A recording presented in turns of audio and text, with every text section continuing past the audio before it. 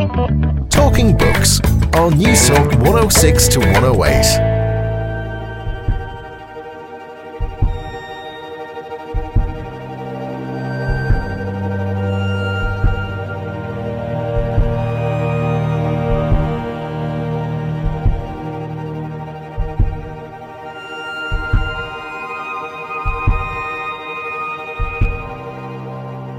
What is it that we can characterise the university as trying to foster? Well, I mean, one of the things I think we should be trying to foster is an attentiveness to the world, a capacity to listen. And that listening and hearing are not the same thing. That listening artfully in order to hear and understand is another one of those skills that we perhaps don't speak enough about, and listening to someone else is not just a precursor to speaking yourself or speaking over others. So, I mean, Nietzsche, in a way, in his essay, which was written in the early part of the 20th century, is pointing to the kind of authority of those who are knowledgeable. So the student should relate to the university only through the ear, and the ear alone.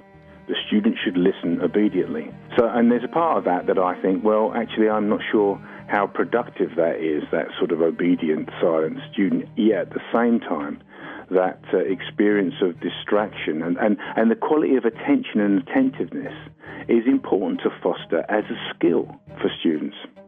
What is the value of a university education? Does the university serve the public good and embrace core intellectual values of openness, curiosity and creativity? Or has it been reduced to a mere financial transaction? Hello, how are you? And you're very welcome to Talking Books. I'm Susan Cahill. It's lovely to have your company this evening. Well, on tonight's show, we're going to unpack the importance and value of education with writer, academic and teacher Dr. Les Back, whose latest publication, Academic Diary, has just been published by Goldsmiths Press.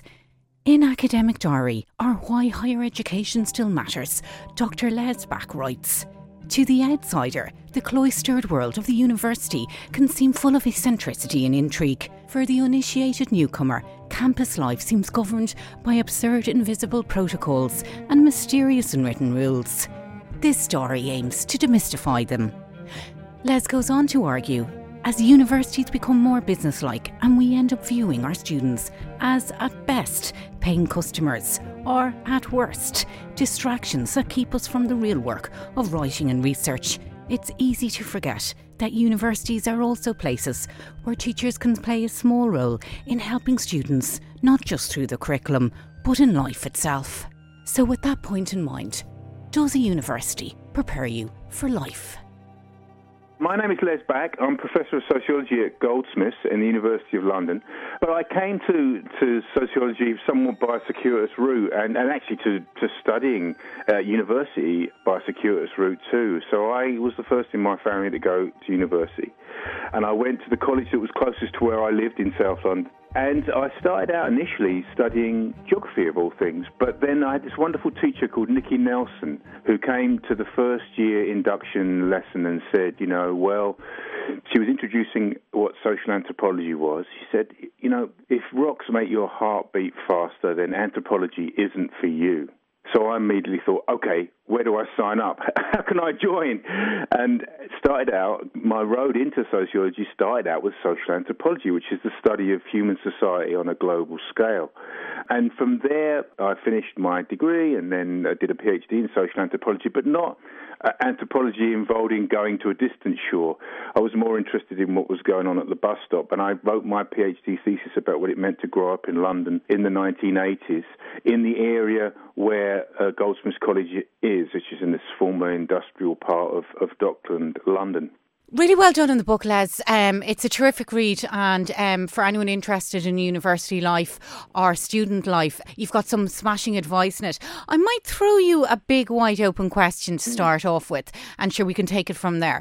How important do you think it is to learn to think for yourself? And what I mean by that is, how important is critical thinking to life? I think critical thinking and enabling young people to think for themselves is the most important aspect of what education should offer young people. I mean, I can't put it any stronger than that, really. It is the most important thing. I think the problem in our time, and as educators, and it's partly why I wanted to write this book, is that the way in which education is structured seems to be undermining the capacity of young people to learn how to think for themselves, how to attend to the world, how to understand, an experience of coming of age now is coming of age at a moment when human societies are producing more information than at any other time in our history as a species. Yet at the same time, the ways in which we teach young people often seem very formulaic, very goal-orientated, very narrowly concerned with attaining the right grades, the particular forms of assessment, and so on. So in a way, I think that facilitation of an inquiring, open, critical mind is what education should really be about. What about the emotional, moral and, I suppose, psychological demands of the workplace? Do you think a third-level qualification equips any student, whatever age they come into education, with the challenges that face them on any given day in the workplace?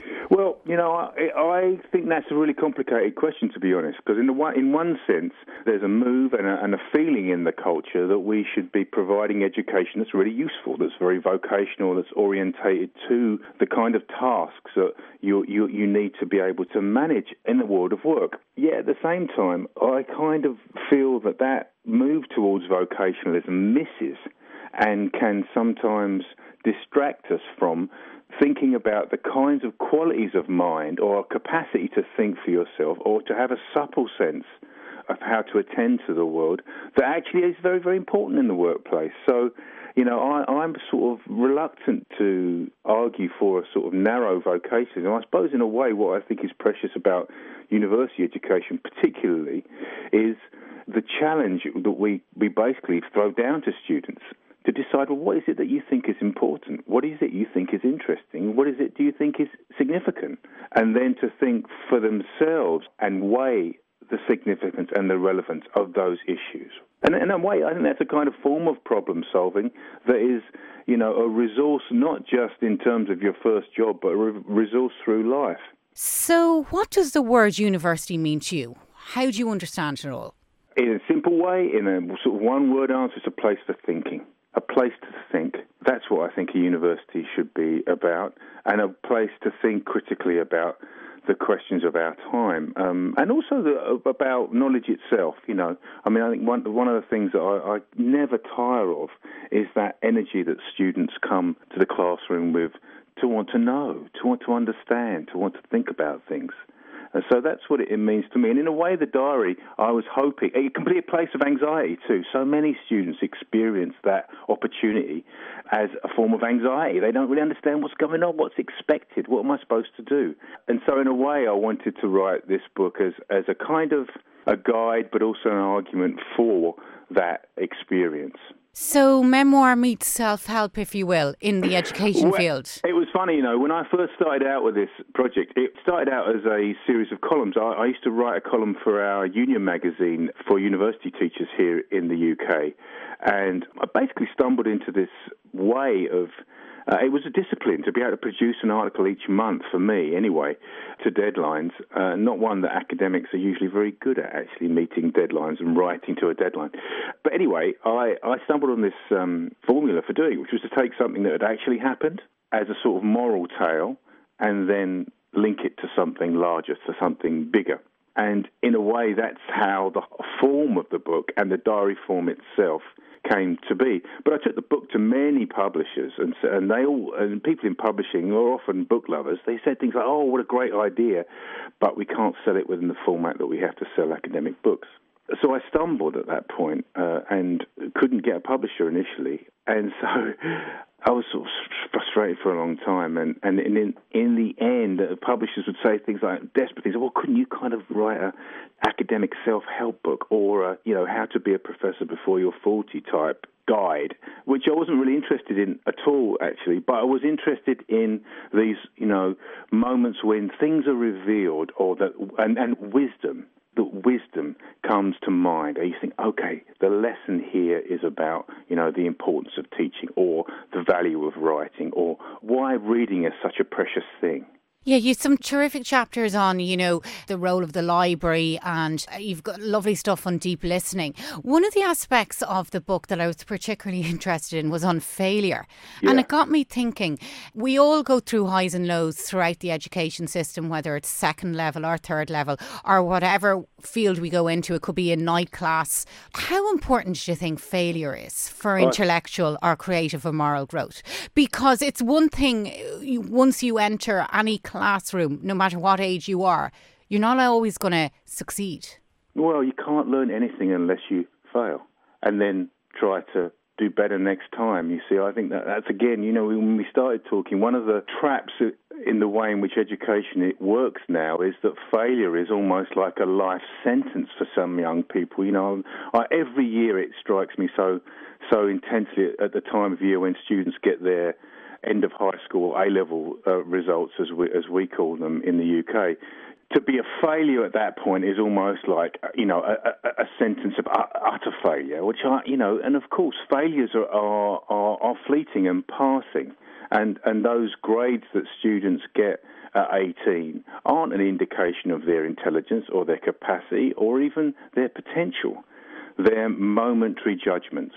And of course, who in life can get their judgments right every time, So I think failure is really important. And the thing about failure that I think is precious is the moment when you think to yourself, okay, what can I learn from this? What can be learned from this failure or from this thing that I've got wrong? And how can I think or do better next time? Do you think that university lecturers or the whole culture of a university, do you think that they support that? No, I don't think they do. I think they should, but I don't think they do. And I think, sometimes, the book is in many respects, I hope, a fond and an argument for the best values of the university or the best values of intellectual life. But, sometimes there can be cruelty in those judgments. There can be put-downs. There can be all kinds of professional forms of gaming that operate and use failing others as a kind of exercise in elevating themselves. And so, this isn't Mr. Chips, although I know sometimes there are Mr. Chips moments in this book because it is a fond portrayal of those things that I do hold dear and think are precious. But at the same time, I hope there are other kinds of emotional keys in the book too. And so, I think the thing about criticism is also very key here, in the context of our talk about failure. So, sometimes criticism is given in bad faith where, to go back to what I was saying before, a criticism that you can learn from is a useful criticism. But sometimes criticisms are made in a way that are utter and total. So the only thing that's left for the person who's being criticised is to shut up shop, go home, give up, forget it all, So I think that failure and criticism and learning should be linked, in my mind at least. And it's interesting when you talk about that, whether you could be in a lecture or a class and there could be maybe 20 and how criticism or feedback is given by a lecturer. That can be a very tricky one to navigate, both for the lecturer and the student. It's another thing when it's behind closed doors and it's one-to-one, which brings in a lot of vulnerabilities and exposure. But it's such a complex environment, isn't it? It is a complex environment, and in a way, I wanted to write this book, but to explore some of those complexities and the moments, when there are things that are being done successfully, as well as those moments when things go badly wrong, there are lessons in both.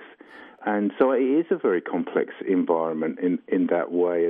And learning often is about making yourself vulnerable, Sometimes ignorance is the most comfortable thing. You just reside within it. You never question. But often young people, particularly the ones that I've worked with over, more than 2 decades now, they're often putting themselves at risk in that moment when they're trying to be more than they are already. They're looking for something else. They're looking for something new. They're looking for a change, not only of perspective, but they're looking for a change in their future. Now, one of the aspects of the book that's particularly interesting is your argument on the commercialisation of the university, or as we know it today. And you write, the marketisation of the university has turned campuses into places of commerce. It corrodes the value of thinking and learning. Money can't buy a thought or a connection between ideas and things, or a link between a private trouble and a public issue. The commercialisation of higher education cheapens us all. They're very strong words, Les. And I'm not sure maybe would some registrars or university presidents agree with you on that one. But it is a factor that we have to consider, that not everybody is allowed it and not every government gives proper supports to third level education. So you can be pretty out of pocket by walking through these hallowed grounds, can't you? No, yes, you can. I think that's the sort of tension and young people are. It amazes me, actually. And it's inspiring at one level and shameful in another. Inspiring in the sense of the willingness of young people to incur the kinds of costs and the increase in the financial costs, the increase in university fees, at least in the UK, have resulted in. It's not fashionable amongst many of my colleagues to say this, but, I feel an incredibly strong responsibility to give them value for what they are paying, actually. Yet at the same time, the thing that's complicated is that if you operate within that kind of logic, okay, what am I paying, what am I getting? So much of what is of value and what is important about that volatile but precious space of thinking can't be properly embraced. The value of learning can't be reduced to a financial transaction. It just can't. And in a way, to try to do that, that's why I think, and they are strong words, that's why I think it does debase what is valuable about education and learning, to try and reduce it to that kind of transaction. And in a way, I guess in the context of my working life here in London, is in recent times have lived through, if you like, a period where the university has been utterly transformed, has been commercialised in a kind of hyper-privatised period, if you like, fog almost. And so, universities have become corporate entities at a very fast pace. And I think, there are costs to that are more than about, the finances of institutions. They're about what that does to the environment of thinking. So, it commonly happens. I'm sure many people have stories like this, where you hear students say things like, well, I'm going to make sure I get to that lecture because I'm paying for this. Part of me thinks, yeah, you should be at that lecture and acutely aware of how much they're paying, how much it costs. Yet at the same time, to think that, reading 5 articles from the virtual learning environment, or photocopies as they used to be in the old days, would automatically, correspond to a certain grade, misses the point of that difficult task of learning to think for yourself as a student. Do you think it's too strong to say, Les, that the university system has failed poor students? Like, you come over to Ireland quite a bit and you're very familiar with our university system. And if you go all across Europe, I'm just wondering whether you start out at 18 in a university or you go back as a mature student. There's so many hidden costs. Do you think the university system has failed the poorer students then? Do you think that's too strong to say? No, I think historically it has, absolutely. I mean, somebody who's had an experience like mine, where, you come from a family where there's no history of higher education. The opportunity that was gifted during those periods, and, in a period where there was financial support and maintenance grants given to students to go on to higher education, that was a really precious opportunity. And I think, there was a period, and there has been a period, where there was an expansion in those opportunities and things like opening and widening the opportunities that were offered to people on a societal level had more than a measure of success. I think the thing that I worry about myself now is that as we move into another kind of moment where the increase in student fees has happened in the way that it has, the burden of indebtedness is passed on a generation. I mean, I think it's the thing that I think is shameful, that many of us who are teaching in the university now benefited from those new opportunities that were given to people like us. Yet at the same time, we are presiding over and living through a period where those opportunities might be being closed down. And the tension that it feels like to me is, people that I was inspired by, but the person who was the warden of Goldsmiths College when I was a student was a man called Richard Hoggart, who wrote a fantastic book called The Uses of Literacy, which was precisely about the importance and the value of education as a kind of collective highway and the threats to it for poor students. And the thing that I think is the great tension of our time is, well, to what extent is that commercialisation and the move to student indebtedness going to narrow the constituency who can afford to go to university? What about all the class stuff? Because if I walk through, and actually funny as we're talking today, I had a cup of coffee down in Trinity earlier, and apart from all the tourists that come through Trinity, it's a pretty middle class environment. I'm just wondering, do you think in terms of ethos and culture that the modern university has cut across all the class boundaries and absurd hokey pokey class clubs, we have some level of integration, whether it's intellectual or otherwise? Well, it both reinforces those class distinctions in an incredible way. Higher education, I'm thinking here, it institutionalises those class distinctions. Yet at the same time, there are moments when the university itself becomes permeable in terms of the class backgrounds of those people who end up studying there, and that's why it's such an intense and complicated and important place to struggle over a different version of what education can be. On the one hand, it's reinforcing those class distinctions, and on another hand, it's opening out the possibility through education for students from working class and poor backgrounds to redefine themselves. So I think that's what I've always thought was so important about the classroom. It is a site for that struggle. And, the things that are documented in the book are those initiatives and things that I've been involved in where that struggle is unfolding.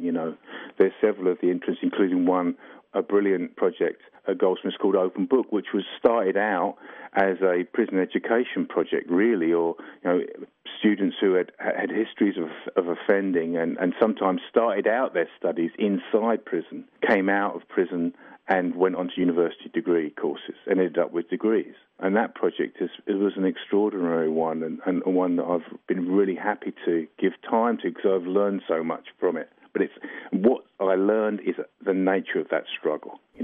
In order to have a different life or to have different opportunities, say, as a working class student or a student coming out of Open Book, is the price of that a kind of cultural and social suicide?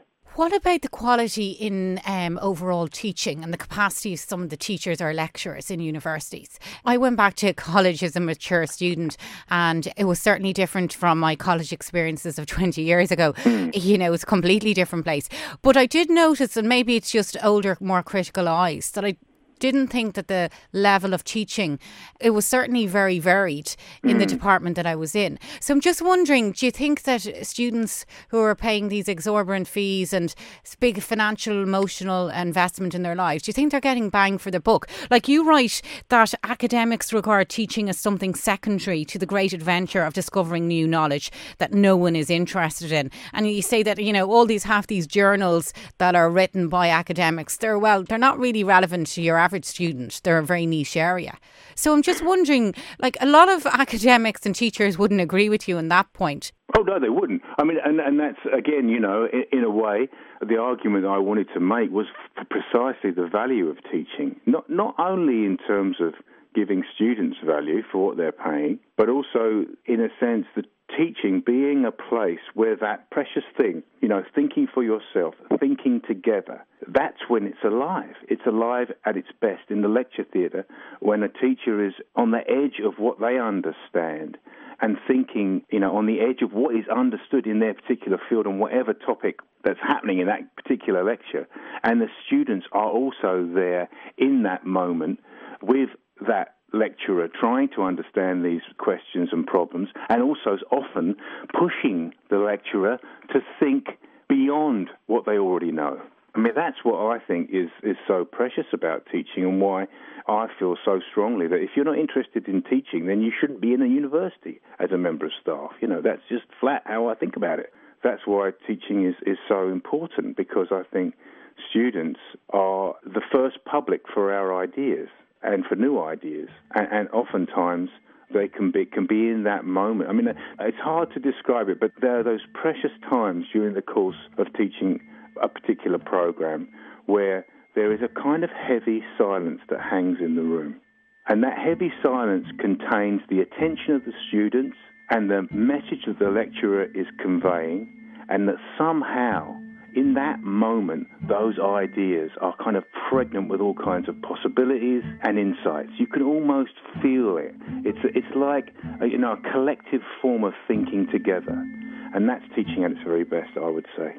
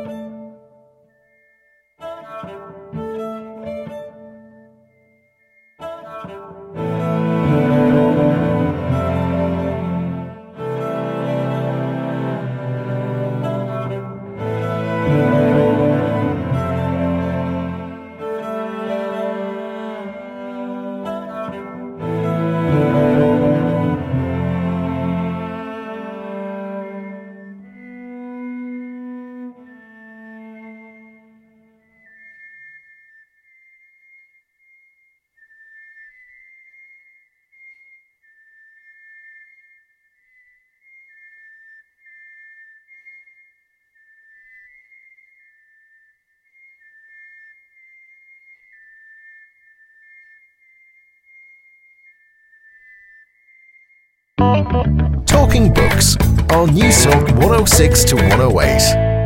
And you're very welcome back to Talking Books. I'm Susan Cowell. It's lovely to have your company this evening. Well, on tonight's show, I'm talking with writer, academic and teacher Dr. Les Back, Professor of Sociology at Goldsmiths University of London, whose latest book, Academic Diary, takes readers on a lively and reflective journey through a single academic year, where Les writes, "Racism in higher education can take a very crude and brutal form. It furnishes assumptions that black staff will take care of the race dimensions of the curriculum, or that black or Asian colleagues will automatically be good with the ethnics. Most white academics see it as unthinkable and unreasonable that any accusations of racism should be levelled at their door. For them, the face of racism is that of the moral degenerate, the hateful bigot, or the mad eccentric. Couched in those terms, it becomes unthinkable that such an ugly word could even be directed at genteel, educated and liberal dons. even raising the issue of institutional racism tentatively in higher education produces responses such as "how could you" or "how dare you make such accusations," rather than simply hide the refusal to acknowledge the problem, that is, the rebuff. "Don't look at me." The open question that whites need to embrace is, why not me? I asked Les about the challenges facing lecturers today in the theatre of life and whether teaching is an art form. I think it should be, and it can be, actually.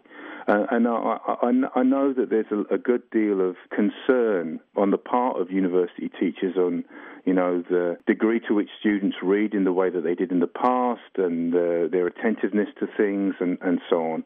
But I actually think that one of the challenges of being a teacher at all levels, but particularly at university level, is to start to really develop an attentive understanding of where the students are. What kind of mediums through which do they read? Where does information circulate in their lives? And I think that there have been huge and profound changes around all of those forms of circulation of information in the last 10 years particularly. So in a way, part of the art is being attentive to the kinds of experience of information, learning and ideas that students are drawn within. That's where they live. And arguably there's quite a significant generation gap now with regard to technology in education between, I imagine, some teachers 50 up as compared to their students who are doing everything on the internet and online, really, isn't it? Yeah, no, there is. And I must admit, I love those intergenerational, with the intergenerational rub, if you want to put it like that, around questions of technology, because the students are often pushing us too. You could either respond to it by saying, well, it's all fangled nonsense and, books were always the best way. I would be the last person alive to diminish the importance of books. But, you can either be defensive like that, or you can think, well, actually, maybe that means I need to reimagine the way in which I approach teaching itself, and there's all kinds of possibilities now, and it's one of the things that I've been experimenting with in using, the multimedia possibilities of what a lecture can be, because in a way, it's almost unprecedented for students. Do they, in any other aspect of their life, sit in a room and have to listen, sometimes for an hour or 45 minutes at the least, sometimes 2 hours? So the lecture becomes it's a listening workout for them, but at the same time, maybe it's an opportunity for us on the other side of the generational divide to reimagine how we can furnish that hour or 90 minutes with, talk and insight and reading as well as watching and listening.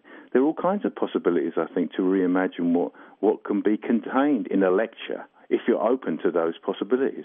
One of the aspects of the book that I wasn't expecting to read about was your philosophies on how you survive a university. I think the chapter is called Generosity as a Strategy for Survival. And you write, one way of coping with life in the university today is in part to trade envy for admiration. It is a lesson that I've learned from some of my feminist colleagues. Intellectual generosity can be a survival strategy and a prophylactic against the corrosive aspects of intellectual cruelty that have been institutionalised by the adult culture. Can you talk me through that? Yeah, well, the changes to the university that have been driven by finance are one thing. There's another dimension of those changes, which is about the measurement and the reduction of intellectual value, or the value of a scholar, or even a piece of writing, to some kind of numerical judgment, giving everything in the context of the university a number, a number that then can be ranked and measured against others. It's produced a form of competition that is profoundly individualizing, that I think is also profoundly divisive in the hierarchies that it establishes and the pecking orders that it establishes across the sector. And lots of people will say, well, it's important for value to be judged and we should know where the best universities are. I'm sceptical about that, to be honest with you. I think what's happened is that that kind of culture of audit and measurement has produced a tremendous amount of divisiveness, of spitefulness, and of intellectual cruelty, I'd go as far to say. The thing about that I feel so passionately about is that it runs against the grain of one of the central values of scholarship itself, or of education itself. And what I mean by that is education or scholarship cannot be done alone.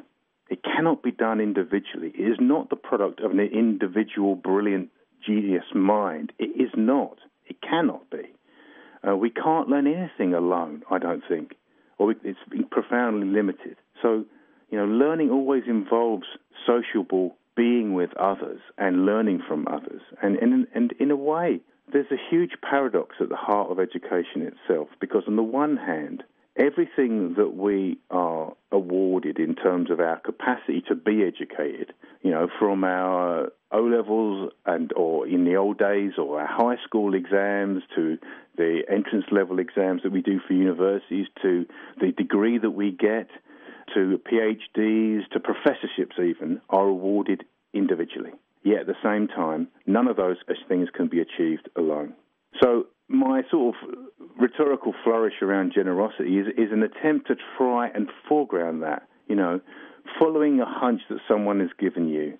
That is a generous thing, and partly I've come to feel that one way of surviving in this environment that's imposing competition, imposing hierarchies, that's in a sense institutionalizing selfishness and self-centeredness, is to commit oneself to those values of generosity, of circulation, of valuing others.